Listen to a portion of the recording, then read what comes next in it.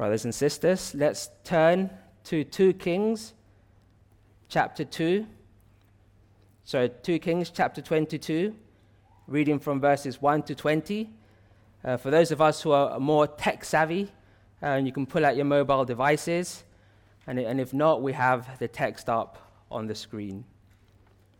Now, the book of Kings traces the history of God's people from the beginning of Solomon's reign until the sad demise and destruction, the exile of the nation of Judah. And as we trace this story, we see many, many, many bad kings and only a few good kings. Well, today we are going to see perhaps one of the greatest good kings, King Josiah, who would initiate a reform and a revival to bring the nation back to God through the word of God. So let's read together from 2 Kings chapter 22, verses 1 to 20. Josiah was 8 years old when he began to reign, and he reigned 31 years in Jerusalem. His mother's name was Jedidiah, the daughter of Adiah of Boskath. And he did that which was right in the eyes of the Lord, and walked in all the ways of David his father. And he did not turn aside to the right or to the left. In the 18th year of King Josiah, the king sent Shaphan, the son of Asaliah, son of Meshullam, the secretary, to the house of the Lord, saying, "Go up to Hilkiah, the high priest, that he may count the money that has been brought into the house of the Lord, which the keepers of the threshold have collected from the people, and let it be given into the hand of the workmen who have the oversight of the house of the Lord, and let them give it to the workmen who are at the house of the Lord, repairing the house, that is, to the carpenters, and to the builders, and to the masons, and let them use it for buying timber and quarried stone to repair the house. But no accounting shall be asked from them for the money that is delivered into their hand, for they deal honestly." And Hilkiah, the high priest, said to Shaphan, the secretary, "I have found the book of the law in the house of the Lord." And Hilkiah gave the book to Shaphan, and he read it. And Shaphan, the secretary, came to the king and reported to the king, "Your servants have emptied out the money that was found in the house and have delivered it into the hand of the workmen who have the oversight of the house of the Lord." Then Shaphan the secretary told the king, "Hilkiah the priest has given me a book." And Shaphan read it before the king. When the king heard the words of the book of the law, he tore his clothes. And the king commanded Hilkiah the priest, and Ahikam the son of Shaphan, and Akbor the son of Micaiah, and Shaphan the secretary, and Isaiah the king's servant, saying, "Go, inquire of the Lord for me, and for the people, and for all Judah, concerning the words of this book that has been found. For great is the wrath of the Lord that is kindled against us, because our fathers have not obeyed the words of this book, to do according to all that is written concerning us." So Hilkiah the priest, and Ahikam, and Akbor, and Shaphan, and Isaiah went to Huldah the prophetess, the wife of Shallum, the son of Tikvah, son of Harhas, keeper of the wardrobe. Now she lived in Jerusalem in the second quarter.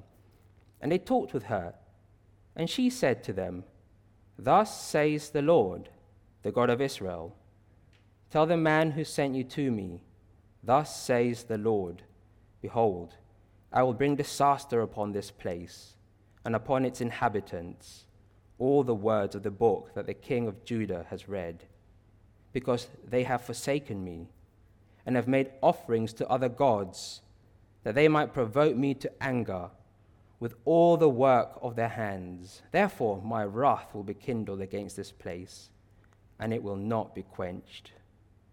But to the king of Judah, who sent you to inquire of the Lord, thus shall you say to him, Thus says the Lord of the God of Israel, regarding the words that you have heard, because your heart was penitent, and you humbled yourself before the Lord when you heard how I spoke against this place and against its inhabitants, that they should become a desolation and a curse, and you have torn your clothes and wept before me. I also have heard you, declares the Lord. Therefore, behold, I will gather you to your fathers, and you shall be gathered to your grave in peace, and your eyes shall not see the disaster that I will bring upon this place. And they brought back the word to the king, the word of the Lord. Michelle's body lay there by the icy creek. She was very cold and blue. She had no pulse and was not breathing. Her pupils were fixed, widely dilated, as though she had suffered brain damage, or as the eyes of someone who had died. She was not breathing. A monitor detected no heartbeat. She lay there, cold, still, lifeless. The 2.5-year-old girl had fallen and been submerged in an icy creek for 62 minutes before rescuers got to her and saved her. Nevertheless, rescuers continued to try to save her. They began cardiopulmonary resuscitation, pressing against her lungs and heart to bring life into her body, forcing air into her lungs and blood throughout her body. They continued it once the helicopter arrived and as they went to the hospital, the emergency department, but still no sign of improvement, still lifeless. In the emergency room, one doctor, Dr. Bolt, he got his technical team to set up a specific machine called the bypass machine. They set up this machine with the anticipation of using it to try to revive this young girl. They connected her to it, and they started to inject warmed fluids into Michelle's vein and stomach. They squeezed warm air through the machine into her lungs in the anticipation and hope that she might be revived and restored.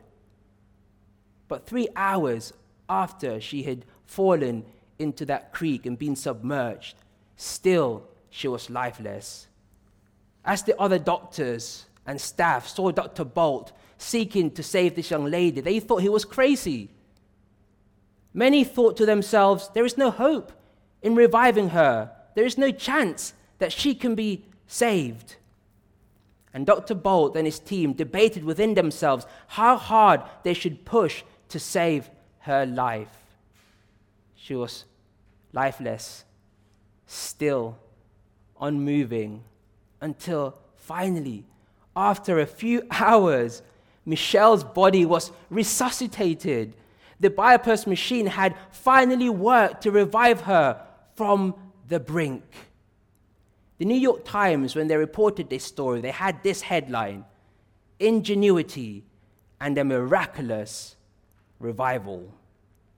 Similarly, if God's church is to experience a revival, if God's church is to be restored and to be revived, she must prioritize God's word in all that she does, because God's word brings life. But sadly, so many churches today neglect God's word. So many churches today do not pick up God's word, do not have God's word at the center of what they do. But we can overcome this indifference and this challenge by opening God's word, reading it, and making it the foundation of all that we do as his church. Because God's word brings life, we must not neglect it in the life of our church. As we have seen, Josiah became king at a very young age, at 8 years old. And as he entered into this nation and kingdom, the nation and kingdom were so far from God.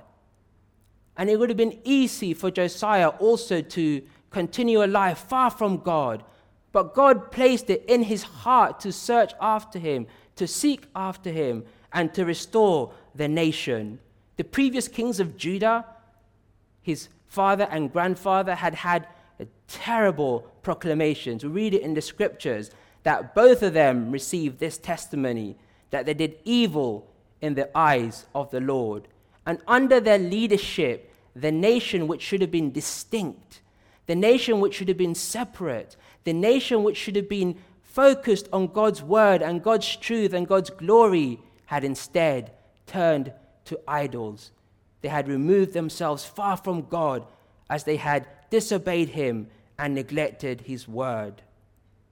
But at the age of 26, we see that Josiah has an interest to restore God's place in Israel. And he receives a glowing testimony, as we have seen in verse 2 there. And he did that which was right in the eyes of the Lord, and walked in all the ways of David his father, and he did not turn aside to the right or to the left. And it was in his heart to restore this neglected temple, this temple which had been in disrepair, this temple which had not been a focus of God's people because they had neglected God's word. God's temple had also been neglected. So how must the church today respond to the widespread neglect of the word of God? We must recommit ourselves to active involvement in a Bible-believing local church. Look with me, please, to verses 3 to 7. And as we read this section, and as we have read it together, one thing comes to us immediately: the number of times that the house of God is mentioned in these verses. If you had followed through and counted the occasions and the number of times that expression comes up, you would have counted at least 6 times that this expression, the house of God or the house, comes up in this passage. And so the Holy Spirit is seeking to impress and emphasize to our hearts the significance and importance and centrality of God's house, the importance of God's house for the word of God and for the life of the believer in Christ. It just cannot be overemphasized. It's clear in this text that God is revealing his desire for his people to have a commitment to the temple, the house of God, his local church. But we notice that the temple had fallen into disrepair. And so Josiah, he, as it were, sets up a number of components to bring and restore this church to what it should be. And as we consider this, we notice a few things. As we think about God's church being central, he, as we look at verse 4, speaks to Hilkiah. Go up to Hilkiah the high priest, that he may count the money that has been brought into the house of the Lord, which the keepers of the threshold have collected from the people. And so we see from this verse that in order for the house of God to be restored, it needed a giving people, the money from the people. I'm so thankful to God and his grace of how he has provided for ECC for the many years that we have been in this place. And thankful to you, God's people, as you have continued to give, even in tough times, even in challenging times, especially in this time of the pandemic.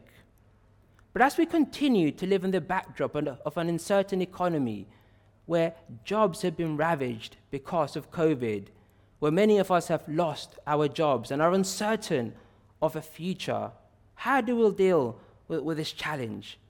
It can be very difficult for even the most faithful to give to the church cheerfully, joyously, readily, freely. In fact, for many of us, it can be scary. Our money can only go so far. We have to think about job security, bills, savings. If we have children, school fees, their future, our future, putting money away for a rainy day, retirement, and such other things. And it can be stressful, and it can be tense, and it can be difficult at times. And we say to ourselves, and I'm supposed to give to the church also? Well, if that's your thought process, then perhaps we are thinking about the scriptural act of giving wrongly. You see, God does not want us to be stressed in our giving. God is not forcing us to give. God wants us to give freely and cheerfully. Look at what 2 Corinthians chapter 9, verses 6 and 7 says. The point is this: whoever sows sparingly will also reap sparingly, and whoever sows bountifully will also reap bountifully. Each one must give as he has decided in his heart, not reluctantly or under compulsion, for God loves a cheerful giver. The bottom line is this, is that God is not forcing us to give, but God wants us to enjoy giving. He wants us to give for his church, for the furtherance of the gospel from our hearts. What do you think it means to give from your hearts? It means that we give in love, lovingly. Now, God loved giving, didn't he? He loved giving so much that he gave his only begotten Son, our Lord Jesus Christ. He did not spare him, but he gave him up freely for us all. John 3:16 reads that God so loved the world that he gave his only Son. Jesus is the best gift that we have ever received. And it's in light of this truth that we, God's people, give. It's an act of worship. It's an opportunity for us to put our faith into practice. But we don't just give monetary, we give of our time, of our labor to God's church as we acknowledge what he has given to us. And so God, he transforms us from takers to givers, so that we might live lives which are in constant giving to him, sacrificially to him and to his purposes. And as we continue to consider this section, we also notice that aside from a giving people, the work to restore God's house so that it could be focused on God's word required godly oversight. Look at verse 5a. And let it be given into the hand of the workmen who have the oversight of the house of the Lord.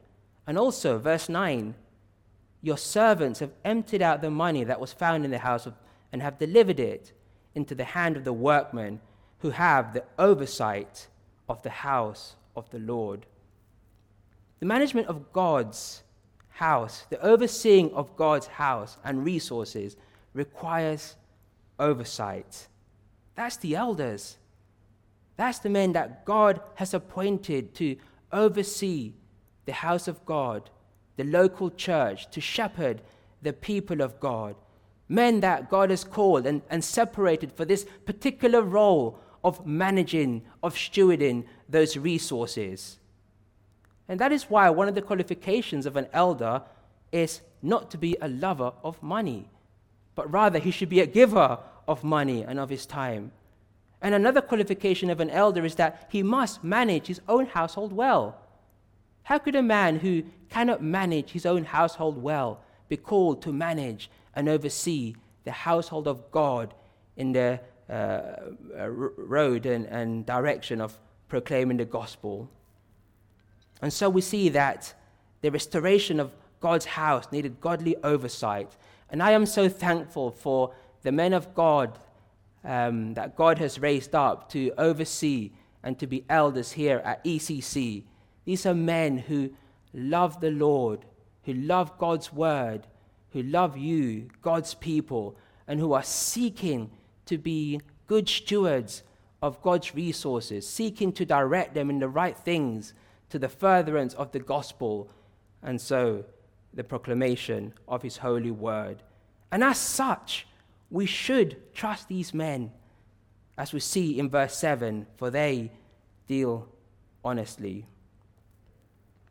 But further to this, we notice again in verse 5b that we need not only godly oversight, but gifted workers in the house of God in order to bring God's word in and make it central for his purposes and glory. Listen to what he says there. And let them give it to the workmen who are at the house of the Lord, repairing the house. The house of God requires workmen to labor in the house of God. It requires workmen who are gifted in specific tasks, in specific areas to restore the house of God. And these workmen must be recompensed, right? We see that Josiah expects these men who have committed their lives full-time to labor in God's house. He expects them to be recompensed a fair wage. And this, of course, is not just an Old Testament truth. It's a New Testament truth also. It's emphasized in 1 Timothy chapter 5, verses 17 to 18, where we read Paul's words concerning the elders. Let the elders who rule well be considered worthy of double honor, especially those who labor in preaching and teaching. For the scripture says, you shall not muzzle an ox when it treads out the grain, and the laborer deserves his wages. Paul is here making an apostolic application to the rights of staff pastors, staff elders to be supported financially as ministers of the gospel. He's wanting the people to know that they should not be taken for granted or be taken advantage of, but rather they should be adequately recompensed for their gospel labors. And so these verses in 1 Timothy are showing us that compensation to our staff is not kindness, but it's a right. As a congregation, we should be happy and joyful to provide adequate compensation for those who labor full-time in the things of the Lord. But we need other workmen too. We need the members of God's house, you, to be involved in God's work in the local church. We need you, God's people, to focus on God's things and put time into God's things and labor in his kingdom for the furtherance of the gospel. And so, such an account has reminded us that restoring God's house, it requires God's people to give generously. It requires godly oversight to ensure that God's house is focused on the right things. And it requires gifted workers who labor in the things of God, who dedicate time to the furtherance of the gospel. Ravaged by a toxic cocktail of environmental pollution and gross governmental neglect, bureaucratic apathy, India's most iconic monument, the Taj Mahal, should be demolished. An irate Supreme Court suggested. This sent shockwaves throughout that nation of 1.3 billion people. But what led to this court's uncharacteristically harsh outburst was frustration at the central state and the authorities because they had failed to preserve and protect this iconic monument, this iconic building, one of the masterpieces of the world. And so upbraiding the authorities, the judges remarked that the mausoleum is a hopeless course. And they actually threatened to shut it down, adding that they would be better without it, adding that they either demolish it or restore it. And it's easy for us when faced with such a choice of demolishing or restoring to go for the easy route. It's hard to be involved in the things of God, to labor in God's place and to bring something that was broken and to restore it. But when we are faced with such a challenge, we should stand up and take up that challenge and focus on God's things so that he might be restored to his rightful place in his church. That means for us at ECC that we must be wise in how we spend our reserves, for how we direct the resources that God has given us, that we must ensure that we are focusing on the right things. And that means that for us as members of ECC, we must not neglect God's house, but we must persevere, we must be attentive, and we must attend. I know the pandemic has been tough, and it's been very easy in the pandemic with the online services and limited capacity to neglect coming to God's house, to neglect prioritizing God's house and God's people. But we must not do that. We must focus on coming and engaging in God's house with God's people, that we might encourage one another, that we might bring his house back to where it should be, into a revival, where the place in which God has placed us knows that this is the house where the gospel of God is proclaimed, and the people of God come and communicate with one another in the gospel. And so, we have the house of God being restored by the people of God for the glory of God. And it's during this time that an interesting discovery is made. The book of the law is found. That book which had been neglected, which had been discarded, which had been set aside and lost, causing all their challenges and issues of idolatry and worshipping other gods, and the temple being left dilapidated and in disrepair. That word of the law, which is a covenant between the people and their God, was found. And so, how must the church today respond to the widespread neglect of the word of God? We must read the Bible regularly and obey what we read. Look at verse 8. And Hilkiah the high priest said to Shaphan the secretary, I have found the book of the law in the house of the Lord. And Hilkiah gave the book to Shaphan, and he read it. So we see that the book of the law was found, and it was read. But I don't know about you, it's quite shocking, isn't it, that the people of God had actually lost the word of God. That's rather sad. The people that should have been characterized as people of the book had been living lives without the book. How are they to know God's mind? How are they to know God's will? How are they to know God's purposes for them without the book?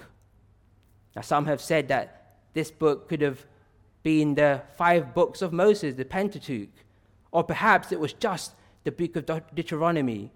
In either case, this book represented God's written record of his gracious covenant with them, God's truth. It should have been something that should have been protected and preserved, but the nation had failed to protect it. They had lost the word of the Lord. Have we lost the word of the Lord? Is the word of the Lord central in our lives, in all that we do? Is the word of the Lord central in the life of ECC? Now, this account should really serve as a great warning to us. In this 21st century in which we live, we believe that there are many other dangers to us as a church. There is secularization and other such things which we may perhaps feel are the greatest dangers seeking to attack God's church and to diminish it and to break it down. But as we consider these verses, we actually find that the greatest danger that we face as a church is apathy to the word of God. It's apathy to the word of God. And that's a really sobering thought, isn't it? That the greatest danger facing us as God's church is not outside, but it's within us. And it has to do with his word from which he speaks to us. Unequivocally, as we consider this, we have to ask the question, whose responsibility then is it to protect and preserve God's word in God's church? Whose responsibility is it to avoid the possibility of losing God's word in his church? Well, primarily, that falls upon the shoulders of the elders, the pastors. That responsibility to protect and serve and proclaim it primarily falls upon pastors and elders. And so, as pastors and elders, we must examine ourselves and ask ourselves the question, have I lost the word of God in the house of the Lord? We must be constantly challenging ourselves to ensure that we are making God's word central, the foundation of all that we do and say in his house. But it's not just the pastors and the elders who are responsible for safeguarding God's word. It's all of you as well. It's all God's people's responsibility to ensure that God's word is preserved. And that means making it central in your lives. When you sit at home with the family, having that quiet time, when you're speaking to one another, we must make it central. We must preserve it. We must pass it on. We must focus on it so that we can protect and preserve it. And so, the word of God, which was lost, was rediscovered, and it was read. It was read before the king, and it impacted the king. I wonder how the word of God impacts us when it's read. How do we react to hearing God's word read? Do we even read it? Is it only on Fridays when we come to church that we hear God's word, that we read God's word? The people of God must be marked by the word of God. We must let it shape us, transform us. We must be a people of the word, because there are many churches, brothers and sisters, who do not focus on God's word. They may take some nice bits of it, parts that seem nice and joyful, and forget the challenging parts which convict us. They keep the parts which encourage us, but the parts which convict us to lead lives pleasing to God are not even spoken of. You may get to other churches where the word of God is not even opened, and they just talk about social issues and self-help and how I could be a better me. Pray to God that ECC will not become that kind of church. And in order to avoid that problem, we must constantly prioritize reading God's word in the life of the church. And I don't just mean from the pulpit. All of us must be involved in opening God's word and sharing it together. Look at what Colossians says in chapter 3 and verse 16. It tells us that we must let the word of Christ dwell in you richly, teaching and admonishing one another in all wisdom, singing psalms and hymns and spiritual songs with thankfulness in your heart to God. Now that expression, in you, it's not primarily talking about the individual. We may have looked at that verse and thought, this is just in me, God's word in me. But that's not primarily what the writer is getting at. He means in you, the church, right? And that's why there's that communication of teaching and admonishing one another in all wisdom, singing psalms and hymns and spiritual songs. It's a community event. It's not an isolation event. It's a community event. And that's how the church of God gets built up in its most holy faith. When the word of God is intrinsic to the life of the church, where it's predominant, it's primary in all that we do and say to each other. And so, God's word is a way of encountering God together as his community, as his people. And it's no wonder why, at times we are reluctant to go to it, because sometimes we just don't want to encounter God. If there is sin in the life, we don't want to encounter God. We don't want to be convicted. We don't want to be exposed. But we must get back to it. We must get back to God's word and not let anything prevent us from encountering God. But not only must we read God's word, we must also obey it. It's one thing to read it And that's important. That's critical for the life of the church. But it's more critical to obey it, to obey what we read. Look at verse 13. Because our fathers have not obeyed the words of this book, to do according to all that is written concerning us. And so we see that there was a nation who had not obeyed the word of God, the word of the Lord. And because they had not obeyed, they had fallen so far from him. And because they had not obeyed, there was ripe judgment coming upon them, because they had forsaken him, the God who redeemed them. And so we also are in danger of disobeying God's word, are we not? Are we not so fickle? Are we not in that dangerous place always of disobeying God's word? Our sinful internal desires work hard against us obeying God's word. We love to read it, but it's sometimes so hard just to obey it. We call him Master and Lord, and yet we do not do the things which he commands us to do. It's so easy not to obey, to be complacent. But the word of God must not only be read, it must be obeyed.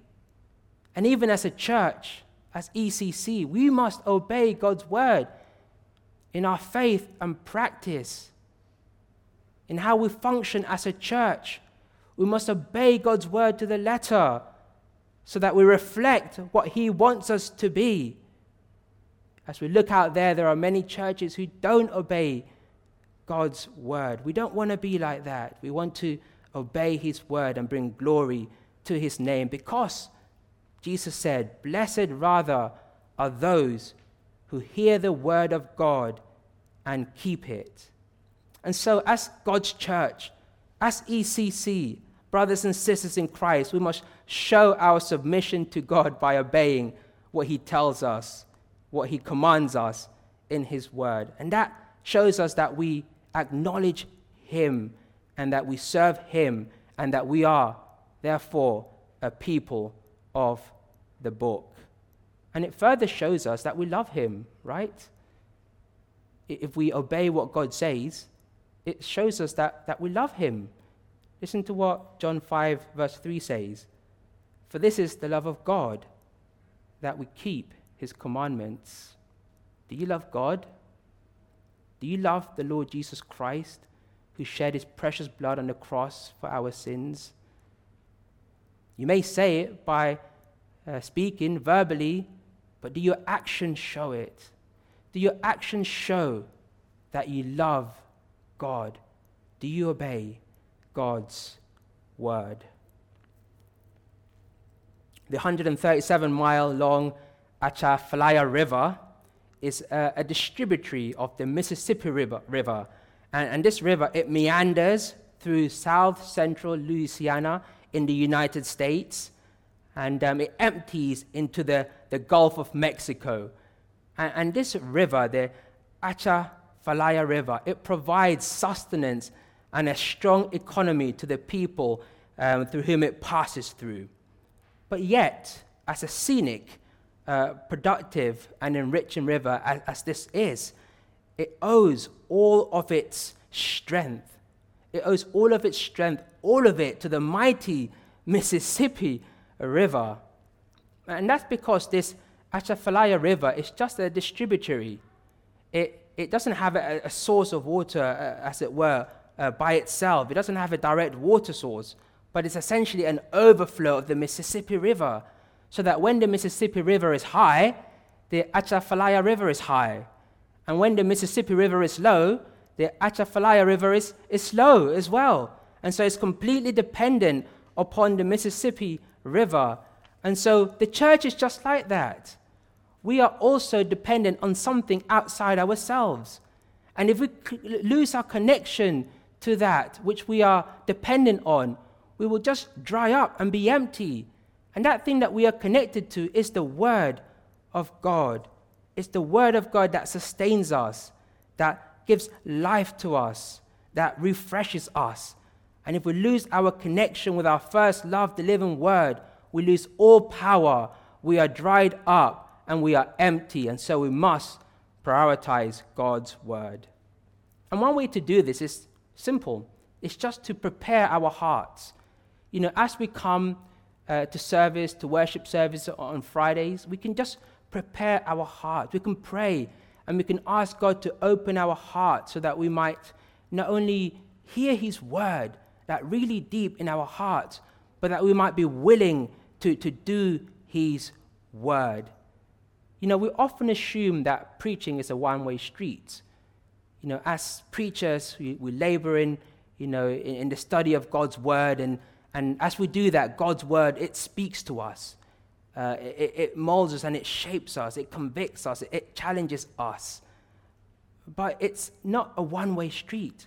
When we preach God's word, we expect that God's word will speak to you and that there will be a reaction in you, in your heart, a real reaction. A reaction that when you leave this place, you will go and apply those truths which have been taught into your lives. But it's really hard when the congregation gives little response and it's solemn and doesn't really take God's word seriously. And that's hard. And if we have become like that, the first thing we must do is repent and seek God and ask him to open our hearts and ready our hearts so that we might accept his word, whether it's for exhortation, whether it's to convict us, to reprove us, whatever it may be, our hearts may be ready to receive it. And as we do so, we will not be tempted to neglect God's word, but we will be open to receiving his instruction and bringing that word to others in our community. And so, we see that we need to read God's word and that we need to obey God's word. But as I've noted, we don't always obey it. Look at verses 13 and 16 to 17. And here we have a solemn account. Go inquire of the Lord for me and for the people and for all Judah concerning the words of this book that has been found. For great is the wrath of the Lord that is kindled against us, because our fathers have not obeyed the words of this book, to do according to all that is written concerning us. And verse 16, thus says the Lord, behold, I will bring disaster upon this place and upon its inhabitants, all the words of the book that the king of Judah has read, because they have forsaken me and have made offerings to other gods that they might provoke me to anger with all the work of their hands.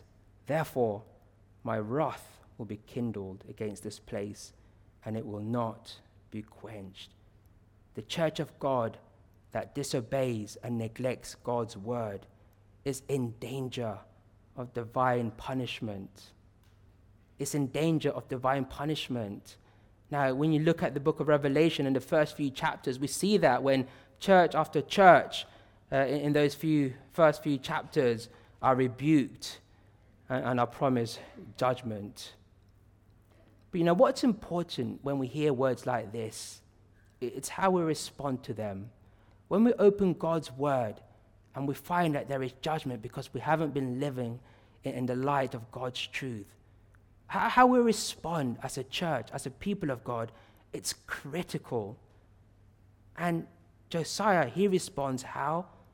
He responds by tearing his clothes. He responds in repentance. He didn't understand the full extent of the evil that had been occurring in the kingdom until he came to God's word and it was revealed to him. And as soon as he saw it, he tore his clothes in repentance, for there was great wrath. There was coming disaster, and God's wrath was unquenchable. And so immediately he knew the weight, and he repented. He was grieved. Do we grieve when we understand that we do not obey God's word, when we do not follow all that he has said, when we are in sin as a people and as a church? Do we grieve? Do we tear our clothes? Do we repent? Or do we respond in a way that's defensive, in a way that just chooses to ignore it, and we just become complacent? Verse 11, when the king heard the words of the book of the law, he tore his clothes. That must be our reaction to sin and to disobedience, because God's word must speak to us and form us. And look at that response that he receives. It shows that he has a tender heart, for he had humility before God. And so repentance is crucial in the life of the church. As we read God's word, hear it, seek to live it, we must be in this constant state of repentance and renewal as God works in us as a church to conform us more and more to the image of his beloved Son. The nation had been full of idols. They had sinned, and he repents of that. But perhaps there are idols in our hearts that we need to repent of. Perhaps an idol has been the comfort that this pandemic has brought us, where we have just had the opportunity to sit at home and listen to God's word without coming to God's church. We have neglected it. Perhaps the safety of that has become an idol in our hearts. If so, we need to confess. Unfortunately, and nonetheless, Josiah's efforts of repentance, it really was too little, too late. And we see that in verse 20. Therefore, behold, I will gather you to your fathers, and you shall be gathered to your grave in peace, and your eyes shall not see all the disaster that I will bring upon this place. And so regardless of his repentance, it was too little and too late. But praise God that we have a greater King, the King of Kings and Lord of Lords, Jesus Christ, who has been able to resolve the problem of wrath against sin that we had. For he himself came down and bore that wrath upon himself, so that all who believe in him will not have to do so. And just as God revealed himself to Josiah through his word, so Christ revealed himself to us in his incarnation. In these last days, Hebrews tells us, he has spoken to us by his Son, who became incarnate, the Word of God. And how have we responded to this revelation of Christ, the Word of God? Have we accepted him? Have we trusted in him, the only one who is able to deal with the wrath of God and the problem of sin? Have we believed in him? And if we have believed in him, are we living lives that acknowledge him as the King of our lives? 2 years after the doctors in Salt Lake City revived this 2.5-year-old Michelle, the news report tells us that she was bright and perky and living a normal life. And such can be us as God's church if we continue to focus on his word, to prioritize it, to prioritize God's word. We can also expect to live a life that is, as it were, perky, as it were, is vibrant and proclaims his truth and brings glory to his name. Let us pray. Our gracious God and Father, we are just so thankful for your truth, the word of God. We thank you for the access that we have to the word of God. How privileged we are in this day and age to have access of your word in paper format, in digital format. What a great and a true blessing it is. And we pray that even so we may not neglect it, but that we may seek to prioritize your word, to read it, to hear it, to apply it, to obey it, to speak to each other in Scripture, to encourage one another with the word of God, that we as your church might be built up in our most holy faith, that we as your church may be known as the church of the book, and that by doing so we may bring much glory and honor to your name. And so we just praise you and bless you in the name of our Lord Jesus Christ. Amen.